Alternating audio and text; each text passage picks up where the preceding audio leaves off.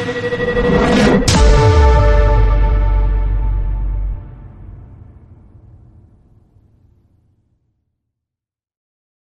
coolest way to start your weekend.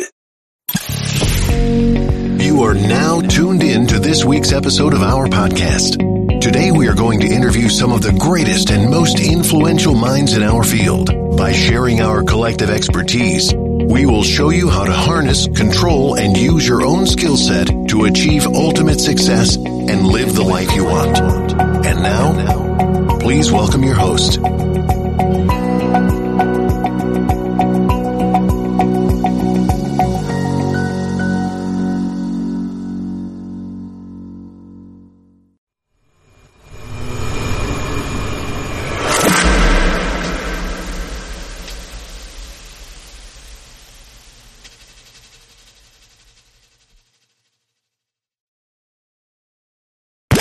No commercials here.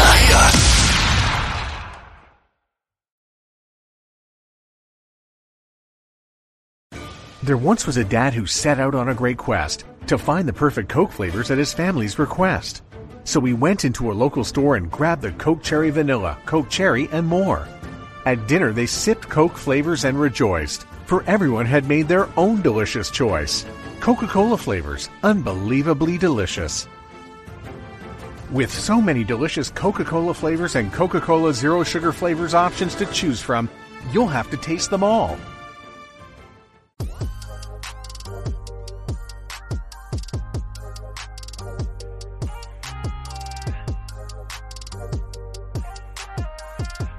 Welcome to the Just Be a Man podcast.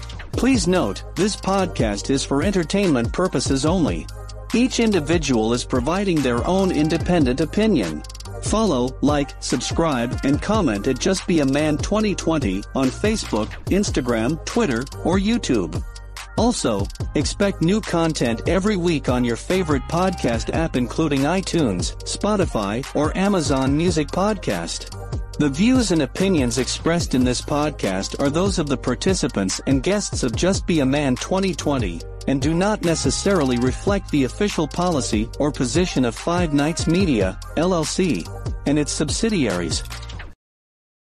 And good evening, ladies and gentlemen.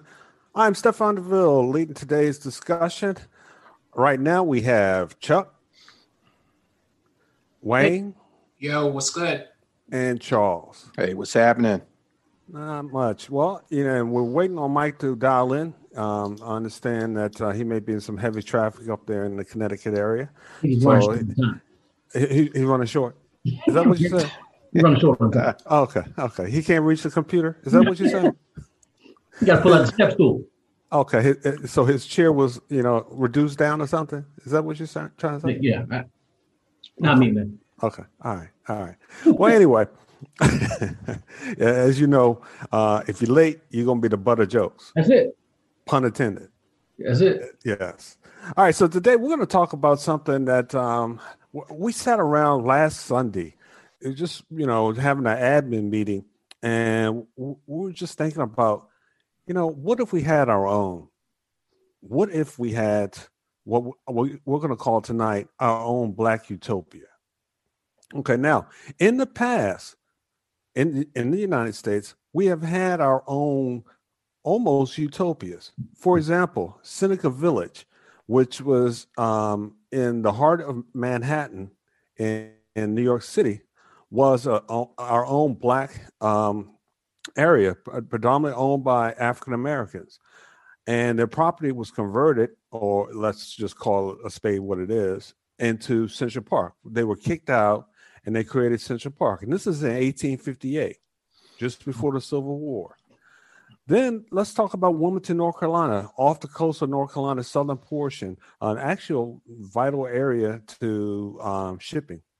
Mm-hmm. In 1898, there was an insurrection, or also known as a massacre, carried out by white supremacists. As you know, the insurrection has been characterized as a coup d'etat, the violent overthrow of a duly elected government by a group of white supremacists. So once again, after the Civil War, we own a major port city, and it was run by us, and we were kicked out. Then we look at almost 100 years ago this year, in May 31st and June 1st of 1921, the Tulsa Race Massacre, or the Tulsa Race Riot. Mhm. Basically, mobs of white residents, many of them deputized and given weapons by city officials, attacked Black residents and businesses of the Greenwood District in Tulsa, Oklahoma. It has been called the worst incident of racial violence in American history.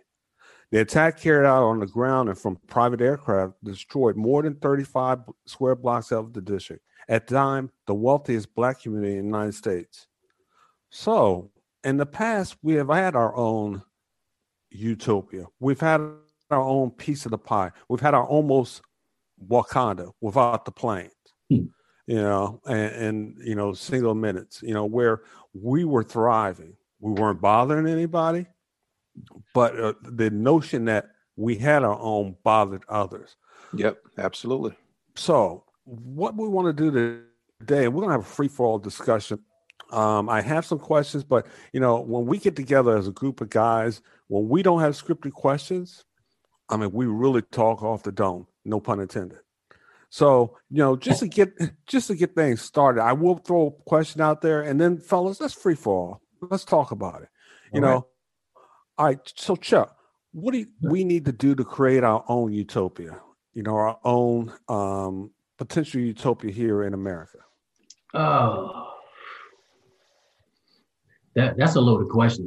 There's a lot of layers to that. The first and foremost is you hear this all the time. We need to come together. Well, that's true. We need to come together. There's strength in numbers. We need to understand our worth as Black people, our worth in dollars. Here's an interesting thing I heard someone say just today, I believe. If we mobilize and decide to come together and we're out. You said you want us to leave, we're leaving. We got some land somewhere. We're now mobilized as a people and we're leaving. They're not going to let us leave. You realize that? Once if we try to take our economic dollars, they're not going to let us leave. People talking about reparations, they will pay us to stay. And I really believe that.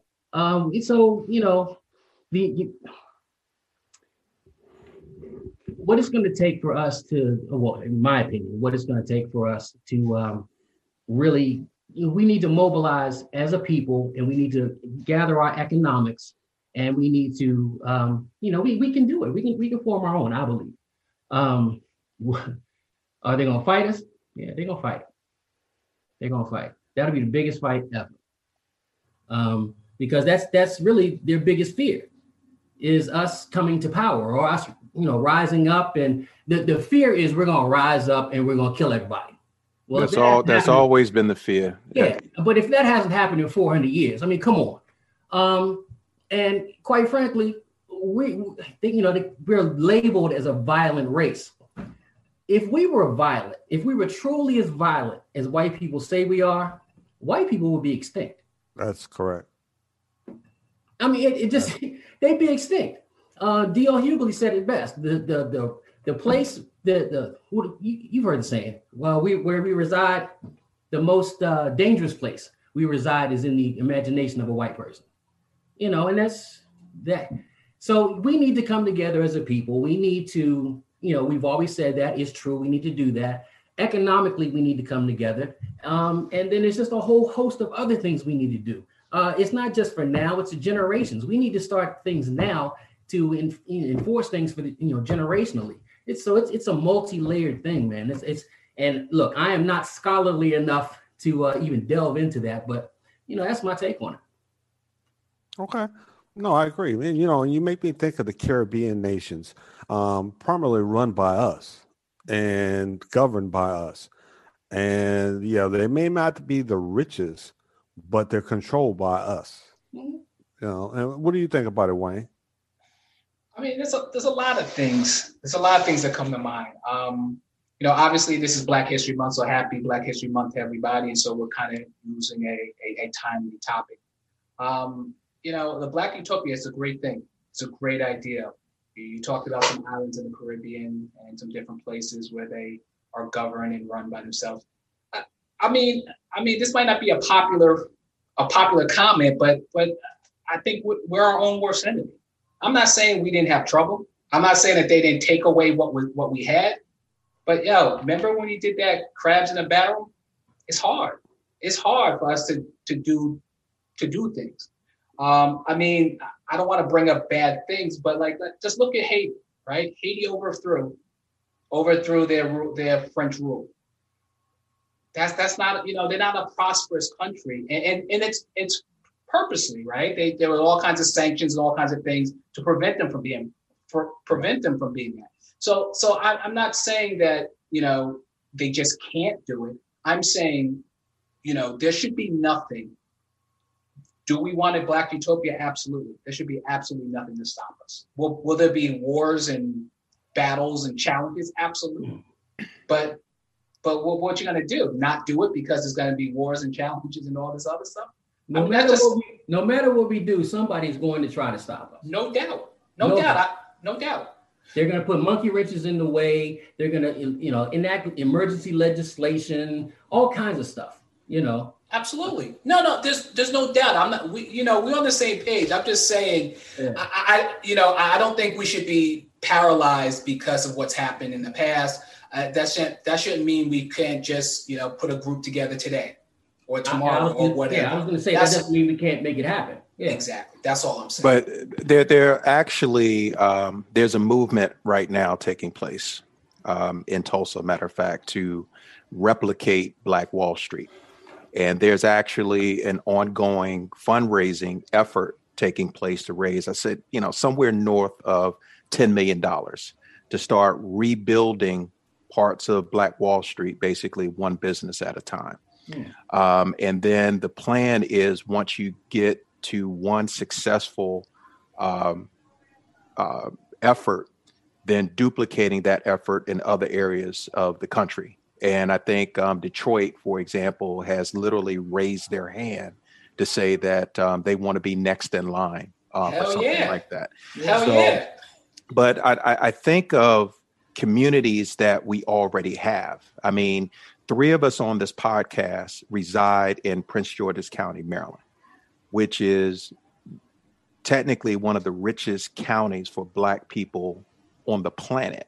Okay, we're not just talking about the United States, we're talking about worldwide. So is there an opportunity for us to expand on what we already have in areas like Prince George's County? There are a number of Black-owned businesses here. There are Black politicians here. We have a Black county executive, for example. So I think we have sort of the baseline from which to build. It's just a matter of putting a concerted effort in place to make it even better than what it is. Granted, we live in the United States, which is a racist country, but there are pockets where we can basically be safe to say that they're sort of safe havens for Black folks. And the question is, what can we do to expand on that? But Charles, you bring up Prince George's County, and I live in a middle class. All of us live in a middle class or upper class neighborhood. But you realize that there's only 1-2 high-end car dealerships, and really the only high-end car dealership in Prince George's County is Passport BMW. Mm-hmm. We got to go to Arundel County or to Montgomery County or to Virginia to get our Porsche, to get our Audi, to get our Land Rover service. Don't get it twisted. This is still a Black county. Right. So, when you talk about that, you're still talking about services. You're talking about retailers wanting to buy into a predominantly Black county and stuff like that. This is what we get. Yeah, but I don't, unless you're in a country like Africa, for example, that's rich on natural resources. And there is a movement in Africa to create the United States of Africa, to unify their currency and everything, so that it can be sort of a utopia. They can really get their act together. They have a long ways to go yet, but they're at the beginning stages of it. But when we talk about here, I don't know if we would be setting ourselves up for failure to believe that we can be 100% self-sufficient and not go outside of our community for anything. I think we just start from where we are. The majority, whatever Black businesses we can support within our own community, we start from there and build up.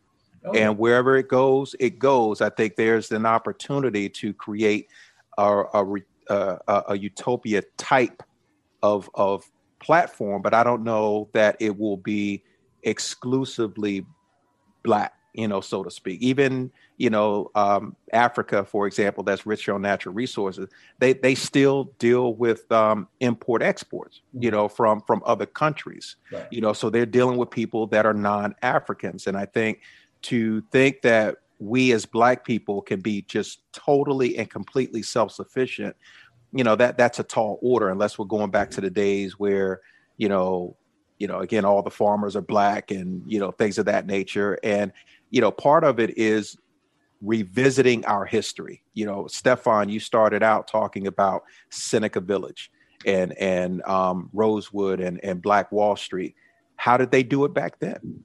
Were they complete and totally Black with regards to the way they operated? And if so, then let's revisit that history and duplicate what they did.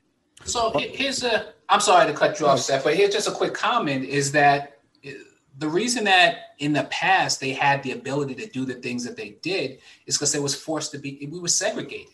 They was forced to be in that space together. So you couldn't go and buy stuff from this person and that person. So you had to find somebody who could do it within. So like now that we are free or integrated or whatever, so those little mom and pops, they have a hard time. That little store in the corner, how's it compete with Walmart? You know what I mean? So I think those businesses did really well, the doctors, the lawyers and everything, because you could only go to the Black doctors, the only Black lawyers, the dentists, accountants, all of that. I mean, again, I'm not saying I got the answers, but I'm just saying that's what caused it to be like that. Now, once that you can go anywhere and deal with anybody you want, that's what people did. You got a little bit of money in your pocket. You went over here because you thought maybe that was better. That's just what it is. I'll tell you, to lead into another question, where should it be established? I know right now in Georgia, there's a community, a group of Black people bought about 120 acres, and they're trying to replicate a Black establishment. Where in this country can we really establish something of our own besides, let's say, out West, and they leave us alone? I mean, anybody have an idea? Or, as a matter of fact, where would we want to do it? Me personally, I want to do it in a warm area, but they're not going to let me do it in Florida. They're not going to give me, they may give me some stuff in Arizona, but then, the Native Americans may object to it. They ain't give you nothing, Steph. Yeah, I mean, yeah, exactly. Nobody's giving us anything. Right, but where could we establish money-wise? If we had, what's his name, Robert Smith, Oprah and Jay-Z, who just made $1 billion on Champagne. If they put their money together, besides my 10,000 that I could put in, where could we establish, our own utopia in America? Do you guys think about it? I don't think we'd be able to do it in the United States. I don't think there's any place in the United States where we would be safe. The instant anyone found out that Black people are mobilizing, they're moving together, they bought a plot of land out in the desert, right? You're gonna start seeing people migrate to the desert, okay? And they're not gonna look like us. You're gonna find obstacles to us being in the desert of all places. So I mean, I think our best bet will be outside of the United States. But even with that, moving outside the United States, I hate to keep saying this because I feel so bad saying it, but we're Black. People think there's just racism in the United States. There's racism all around the world. They have made it Black's bad, right? Mm-hmm. So if we go anywhere to form our own state, we're going to have to import, export, all that. Those prices are going to be sky high. They're going to do whatever they can to discourage us. That's my opinion. I don't know all the ins and outs of it, You're absolutely right. So what is the solution? I don't know. I always try to think through it towards a solution. I just don't know if there is a solution. But even with that, I can't think of any place in the United States where we would be left to just be. Can you? No. I can't at all. I agree 100% with that. However, again, I'll go back to what I said earlier.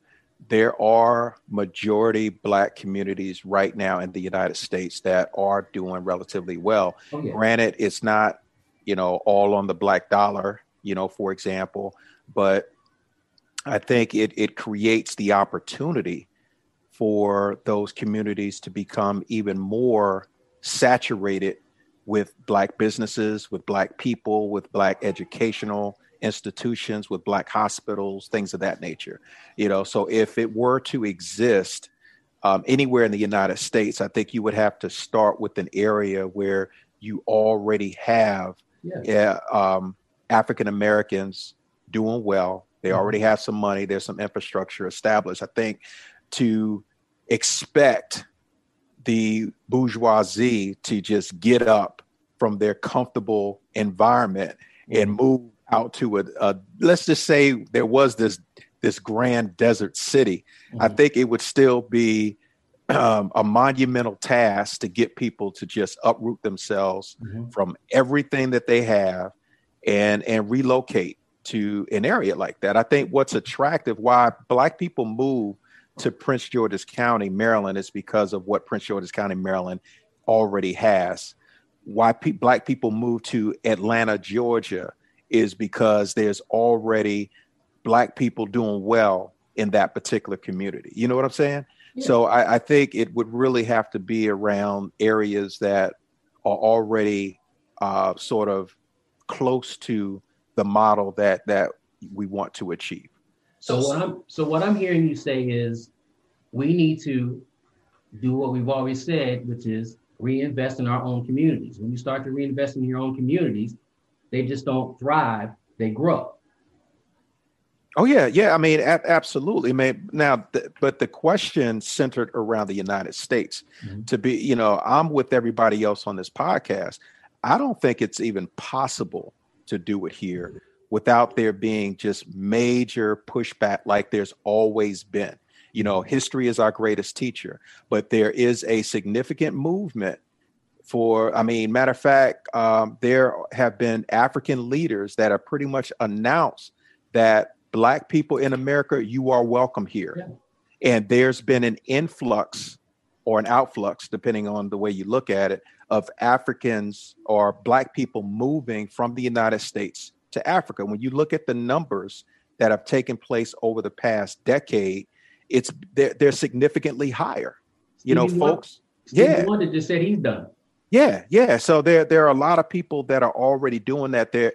And the people, I don't know if you've seen any of the YouTube videos, but if you do a little research and find out, how these people are functioning, moving from one continent to another, you find one success story after another.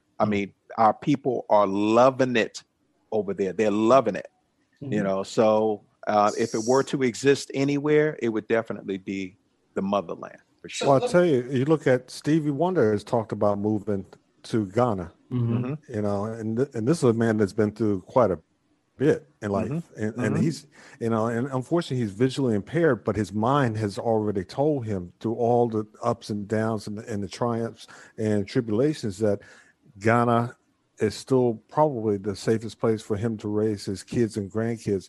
Hey, real quick before we go, one of our listeners said, part of the issue is what is more valuable, what you have or building a utopia?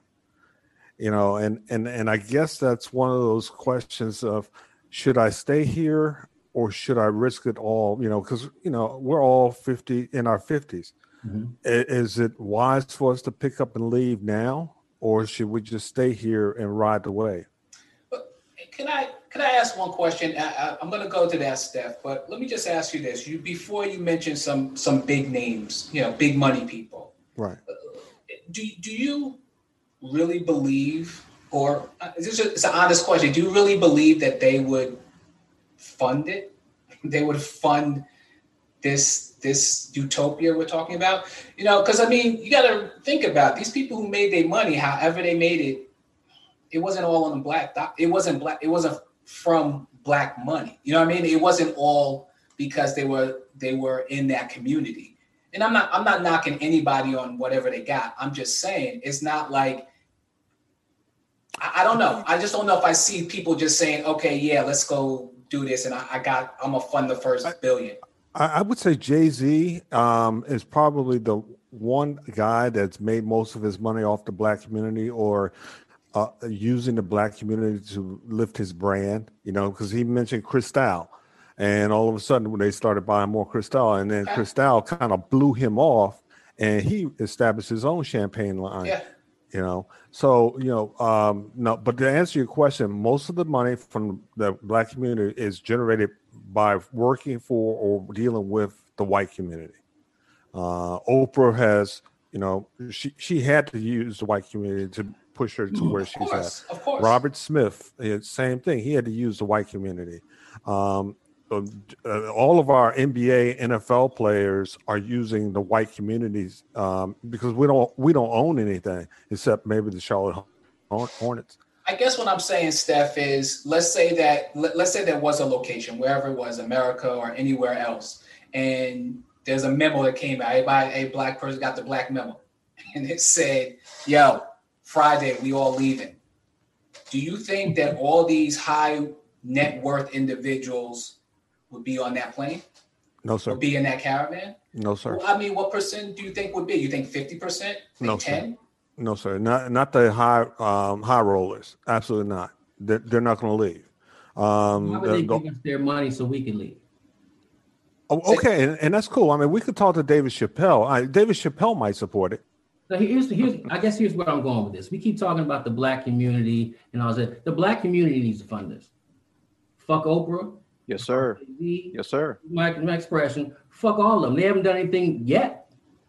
Double fuck Oprah. She took her money. She already sent her money to Africa to build schools for kids. When 10 blocks from Harpo Studios, the damn city burnt. She's shooting every minute. And she has every right to do it. That's her money. Right. I don't need Diddy to do nothing for me. I don't need any celebrities to do it. If they haven't done it, they're not gonna do it. And if they do it, 9 times out of 10, it's a tax write-off. Mm-hmm. I agree. They can be investors. Absolutely, which means that they would get their money back. But as far as looking for a handout, black folks shouldn't be looking for any handouts from anybody. If we're talking about starting our own utopia, I'm not looking for that money back. I'm investing in us. Mm-hmm. So that's just the way I look at it. I don't need any of them to do for me what I can do for myself. I'm the community. All right. They're good. We're the community. We need to have, we need to bank our money. We need to put our money somewhere, let it grow and invest and start, building our infrastructure from the ground up. That's how you do it. But I keep hearing people, they scream at these celebrities who have millions and millions of dollars. They're not obligated to give us their money once they've earned it. Mm-hmm. So stop. If we're talking about community, it's grassroots.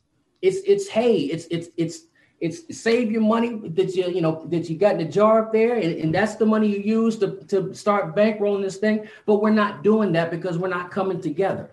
100%. Bottom line. Yep, I agree. Yep, I agree. Now, here's the question: do we allow trusted allies admittance? Hence potential white infiltrators. And the first person I think of is Fred Hampton. He had a white infiltrator within the Black Panther Party. They ended up costing him his life. Do we allow white allies to be part of this black utopia? Anybody? As a matter of fact, here's a classic example. Wakanda. They let that white guy come in that was part of the State Department. Now, he ended up helping because, he flew the plane and everything. But, he learned his lesson. Go ahead, Chuck. I was just going to say that was Marvel. That wasn't real life. I agree, but I might as well throw it out there. But it would be extremely arrogant, number one, and extremely naive to believe that we could have in 2029, 2030, a society of all Black people. Mm-hmm. What about Asians? Yep. Hispanics? Yep. You know what I'm saying? Why would we exclude them? Mm-hmm. I think the utopia we're looking for is a space that is free, or ultimately we're looking for just a safe space to exist, Mm-hmm. right? The whole fight is, civil unrest, civil injustice, the police beating us, killing us, the whole 9 yards. We want to be free of that. All right. So if we have like-minded allies that are truly our allies, why would we push them away? Right. So that's my take on it. I don't believe we will ever, if we were to set out on this path to have a one race utopia, not going to happen. But if you're talking about having a place where like-minded individuals can exist from, hate, fear, tyranny, all this other stuff, I think that's possible. I think that's more than doable. Mm-hmm. And I think about one area not too far from us that I believe, and Wayne, you may be able to help me with this, Columbia, Maryland. You rarely hear about race tensions in Columbia, Maryland. And matter of fact, that's one of the areas where you have the a strong minority of interracial couples, there's no major issues. Now, there may be issues out in Ellicott City or other places, but in Columbia, Maryland, it was kind of established that way. Go ahead, Wayne. Yeah, I hear what you're saying. It's a planned community.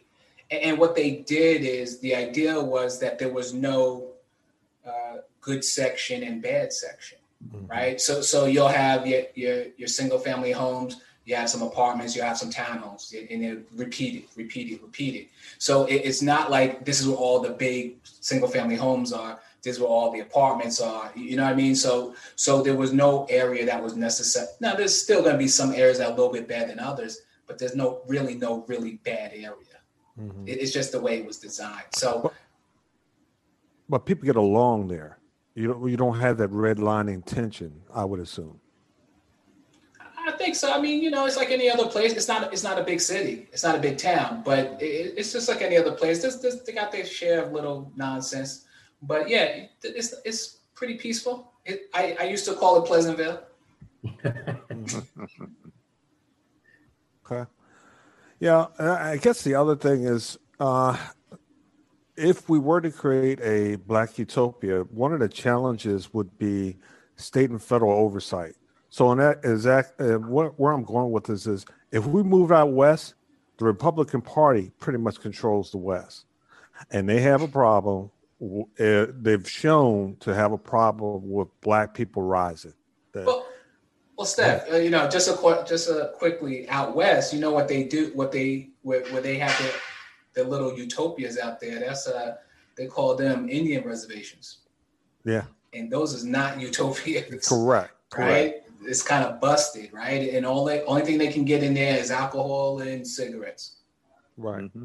They ain't got no real economy in there. They got their own police, they do their own policing, but it's not a good place to be. And so just because they're segregated and they got their own space, it is not a good space. I think that's the perfect example, man. That is the perfect example. And then, you say, well, we can change all that with our vote. Look what they did then when it came to voting, So I just don't see us having a fair shot anywhere in the United States. And now that you're talking about federal and state oversight and all that, that's the nail in the coffin. Mm-hmm. To me. All right. So what island country should we move to, guys? It's got to be Africa, bro. It has to be. Or perhaps even an area like, South America, Brazil. Wayne and I were down there many moons ago. That wasn't me. Yeah, that was you, bro. And, but we were there, with our wives. But the community was different. And one of the things that we noticed was that there was a bunch of Black people down there, that were non-natives. Matter of fact, we spoke to one. He was a Brooklyn police officer that went to visit and never went home. He made a life for himself down there because the black man, especially, I can't really speak for the black woman, but the black man down in Brazil he's treated like a king.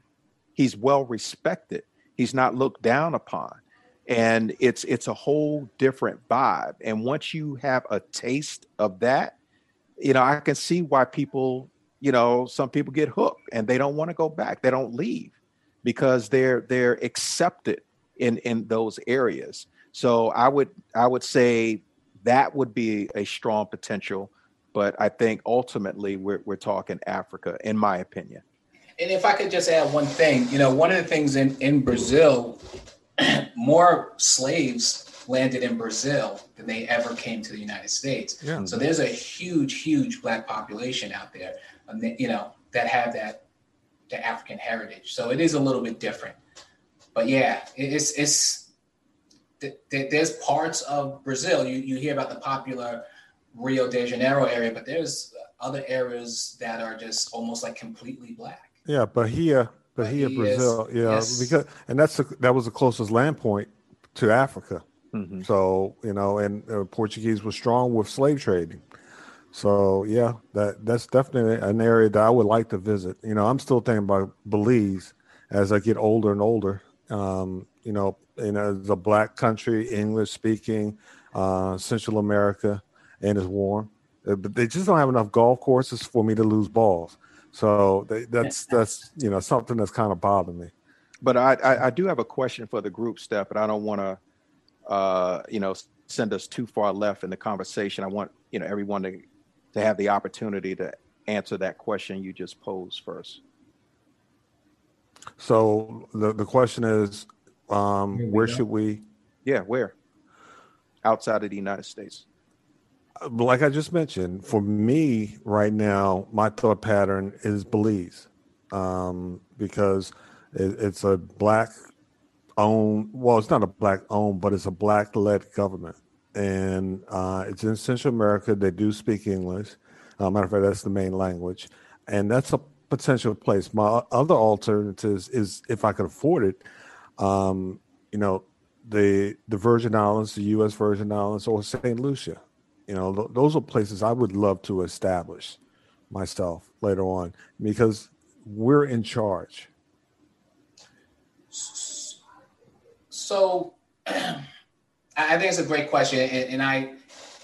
So my first comment would be, if I had to pick a place, it would be somewhere in Africa. I've never been on the continent of Africa, so I can't really speak to a lot of it or any of it really. But I think that would be an appropriate place.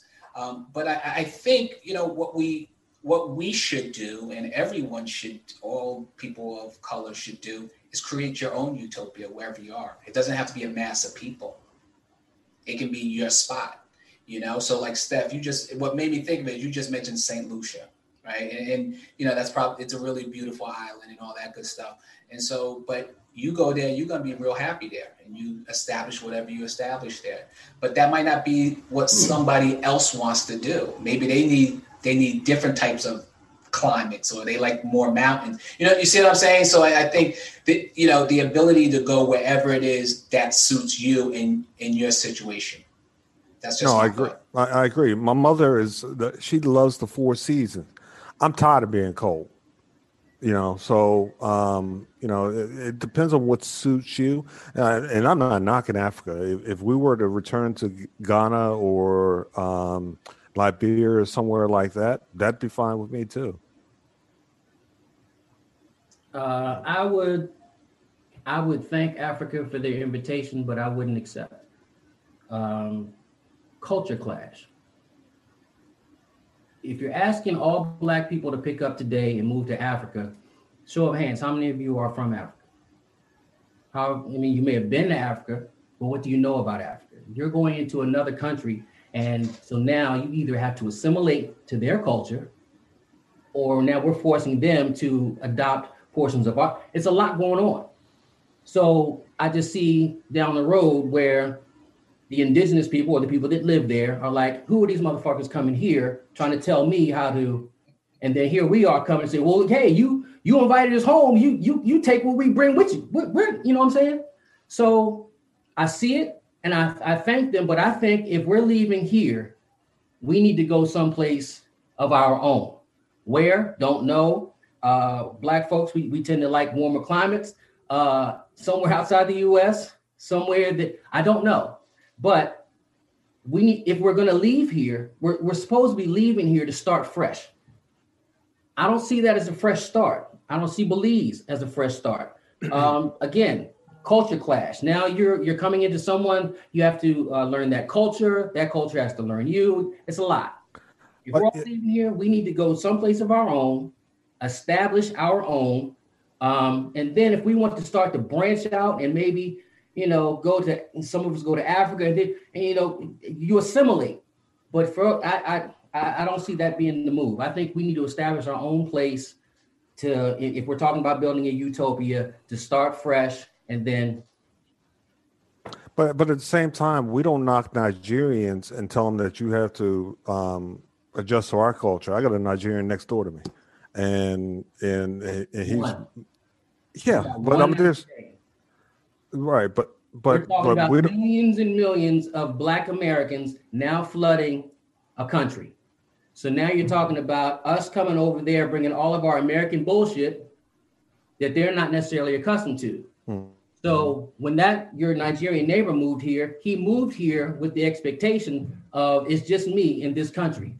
I have to kind of learn their way, But if a million or millions of Black people are moving to Africa at their invitation, say, hey, we're giving you land, this, and the other, we're coming with expectations.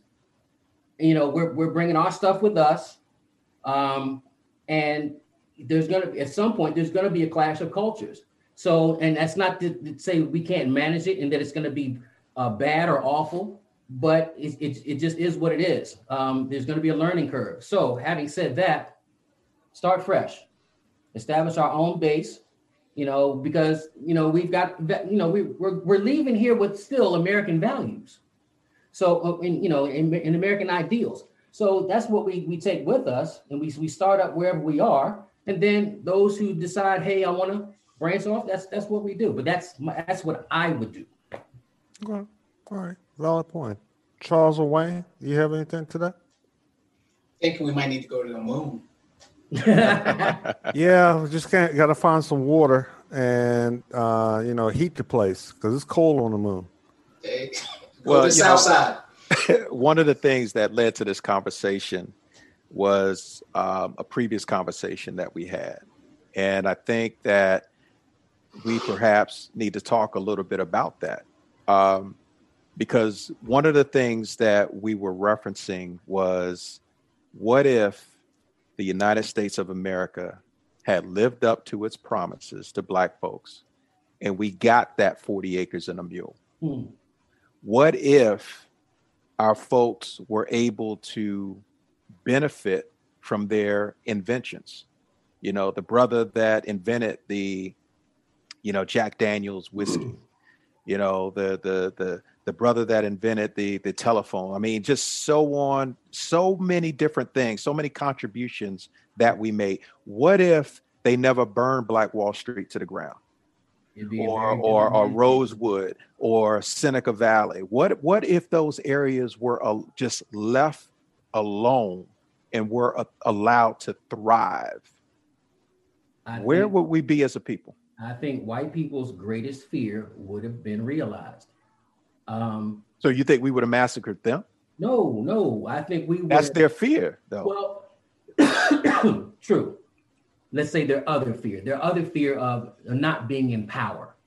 That's, Correct. White people, their thing is power. Excuse me. But, and that's it with them. It's they call it white supremacy for a reason, because they feel like they're superior to us, when in fact, almost everything they have is because of us. You started listening to names of various inventions. If we really tapped into the inventions and what makes this world go round, it's us. So that I think if that none of that had happened, the landscape of not just the United States, but the world will be vastly different. I mean, just going back into our history, I mean, just where we come from. Come on, man. I mean, we're the original mathematicians. You understand? I mean, we can go, I mean, I don't want to get too deep in it, but the bottom line is we're the shit. Mm-hmm. We are the shit. And so, yeah, if that stuff hadn't come to pass, I really believe that the racial landscape of the United States of America would be much different. And you say much different, better. Because they would have had to respect the economic power that comes with. Better and safer sooner. Okay. No, I agree with you, Chuck. No question about it. And I think about the inventions, and I think about the fact that America fell in love with a black president, and the majority of the white supremacists couldn't stand it. So they threw each and every roadblock that they could to stunt his growth and stunt the growth of the United States. Heck, you look at the current, troubles that we have in Congress. A lot of that is rooted in white supremacy and the fact that, the Republican Party hates the fact that they've lost majority. Therefore, they're trying to stymie any and everything that they can. Now, so yeah, it's rooted in racism. If we had that 40 acres and a mule, they would have done anything and everything to either poison our land or stunt the seeds' growth. And there's recent cases of those type of things happening. So, yeah, there's been a resurgence. Yeah. Yeah. Okay. And talking back to Stevie Wonder, that's one of the. You realize Stevie Wonder has now had to live through this twice. Yes. With the resurgence and the insurrection on Capitol Hill and the uprising of white supremacy and all that. This is his second go round with this battle in terms of race relations. Yeah. So I can understand his frustration. Yep. What the hell? We went through this already. Is this the 50s all over again? Come on. And this is coming from a blind man. Right. If you listen to hear him, you really hear him speak. I mean, I understand every word of what Stevie wants. I understand his feeling. I think. But you said second go round. I'm a little confused by that. The civil rights movement. He was young during the civil rights movement. He was in there. He was there. Yeah, but we've always been catching hell. It hasn't stopped.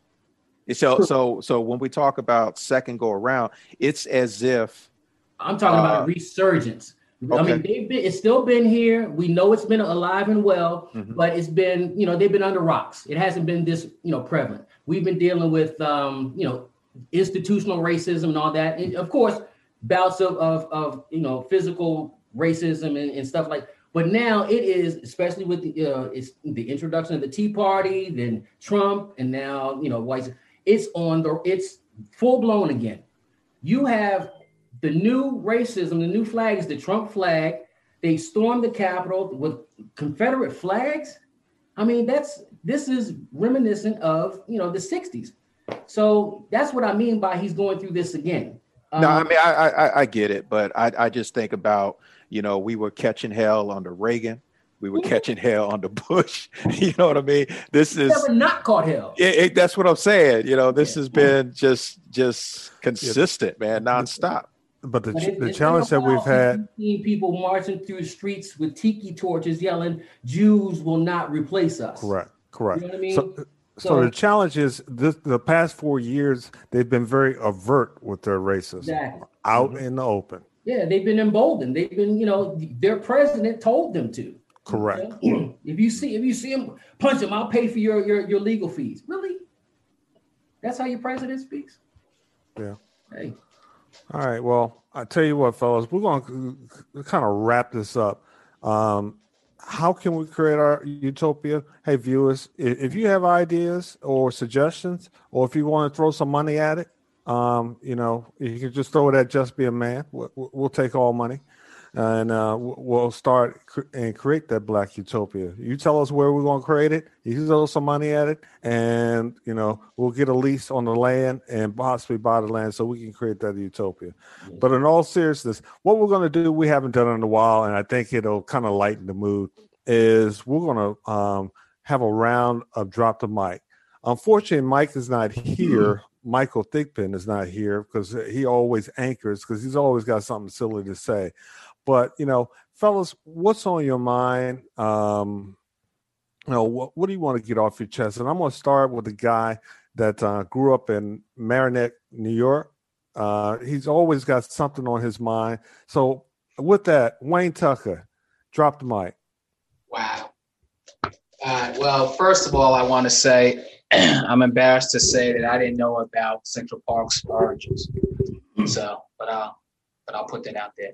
But I seriously, what I want to talk about is the fact that we have the cases that are going on in our capitals today around what happened with the insurrection on the January the 6th. Now, the problem that I have with it is that it's everything's on tape. We're spending taxpayer money, a lot of it, to keep talking about something that is very obvious. I mean, they have pictures. It's not a guess anymore. But we continue to go through this, continue to deal with this, and nothing's going to happen to these cats. Nothing's going to happen to these dudes. And it's like, so why are we going through the motions? So that's how I feel about it. I hope I'm wrong. But that's my drop the mic. Lock them up. Just to piggyback on what Wayne just said, where else can you storm the United States Capitol and get a pass to go to Mexico on a vacation? Okay. I'm ready to hit. Tom Joyner used to hit a button called white. What was it?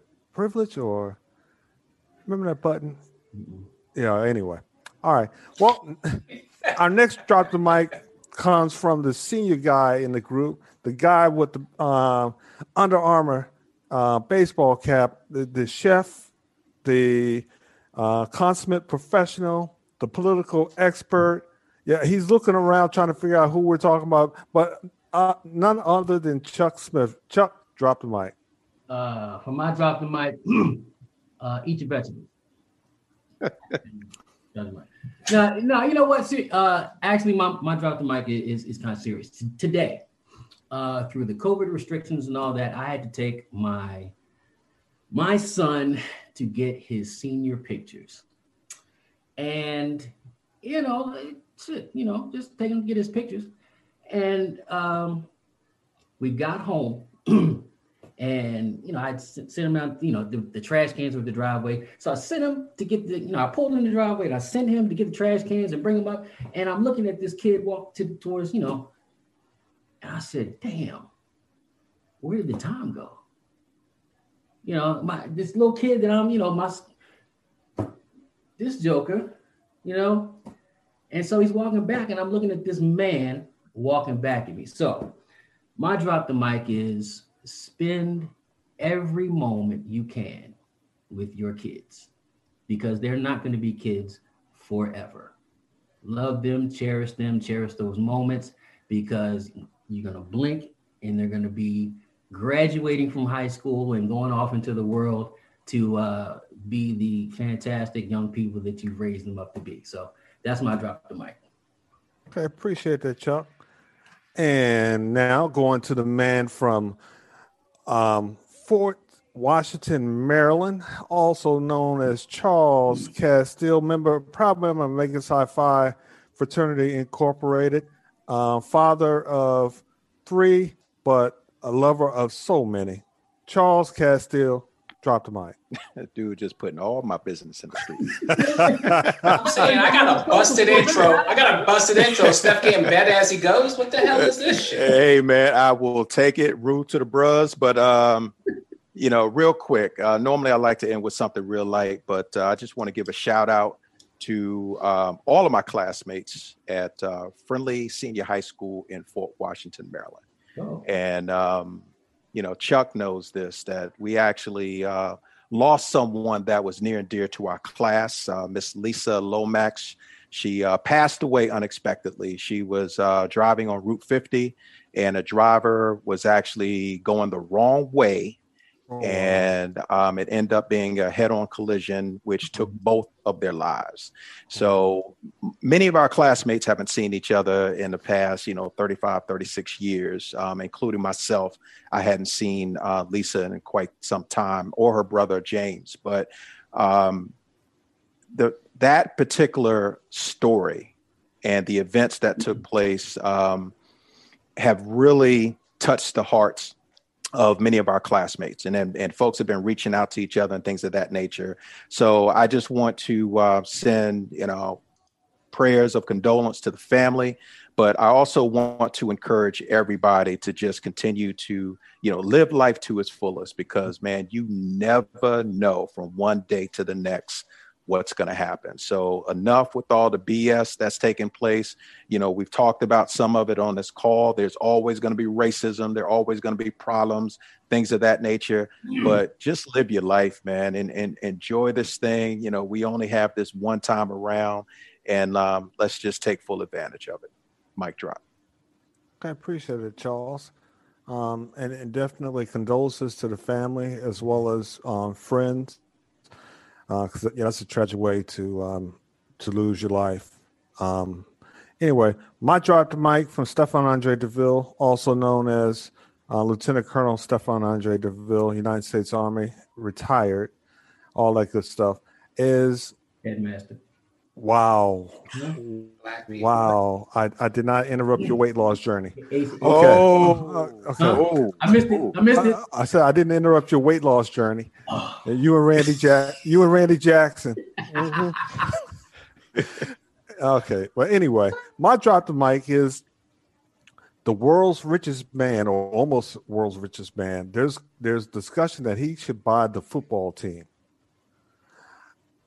I'm almost for it, because I know we'll have a world-class stadium, and the team will want for nothing. That definitely includes money. But I really believe this is an opportunity, and Wayne, I see you frowning, but I really believe this is an opportunity for a minority person or group of minority persons to potentially buy the team. Hey, if you look at the National Football League, the majority of the players, over 50%, if not 60 to 70%, are African-American males, the actual players. And it's time that we have some type of representation in ownership of African-Americans. And I think this is a fine opportunity for a group of African-Americans, one guy can be the majority owner, to have an opportunity to purchase the team. Jeff Bezos could purchase it in a heartbeat, but I'm not sure if he's interested in football, and I'm not sure if that would be a wise investment of his time and effort. Give a minority owner an opportunity to purchase the Washington football team. Mic drop. Any comeback, Wayne? Because I see your face. I didn't know they was for sale. No, there's discussion out there. There may be some pressure on Dan Snyder to finally give up the team. I got $25 on it. Okay, well, hey, you can buy a couple of shares in the football team. Because that's about what they're worth right now, $12.25 a share. On Robinhood. Anyway, on Robinhood, yes. And actually, they're not on the stock market, so don't look for them. There's not a stock symbol for them, but still, I ain't mad at you. But anyway, ladies and gentlemen, this is our time this evening. I'd like to thank you for joining us on Just Be a Man. You can follow us on Facebook, of course, as well as Instagram, Spreaker, Amazon, anywhere that you get your podcast material.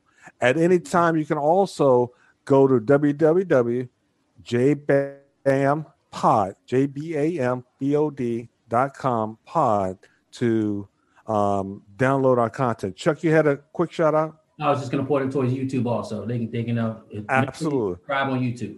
Absolutely. Not only on YouTube, but tonight's episode has already been recorded on TikTok, or is in the process of being recorded on TikTok. So, look, we appreciate you taking the time out of your busy schedule to listen to our rant and raves. We look forward to next week's topic, which we will publish in the very near future. I think we're going to have a guest next week. But if not, we'll have something out there that is good for your mind, body, and soul, and gives you food for thought. So with that, we send you greetings for a prosperous day and the rest of the week. Thanks. Shout out to Mike. Deuces.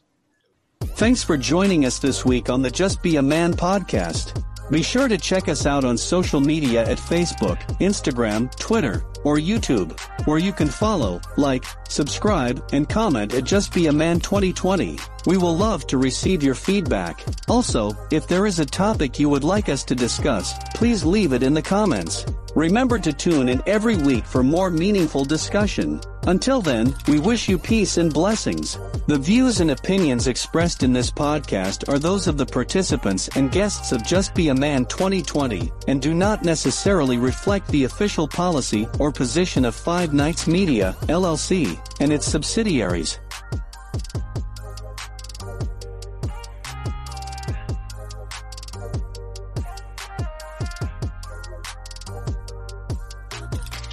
Small business owners, is your internet making office tasks painfully slow?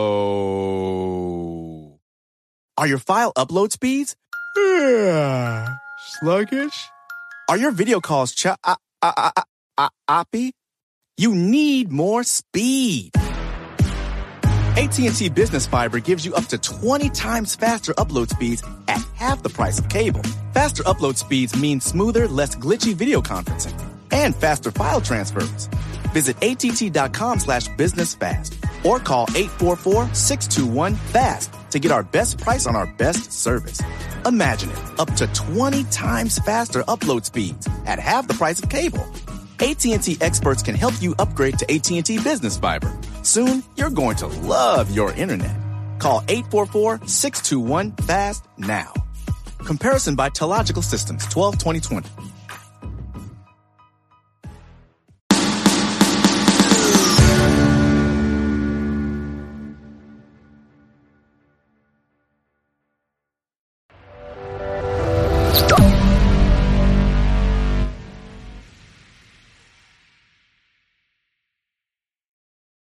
If you enjoyed today's show, please head over to iTunes, give us a rating, and leave a review.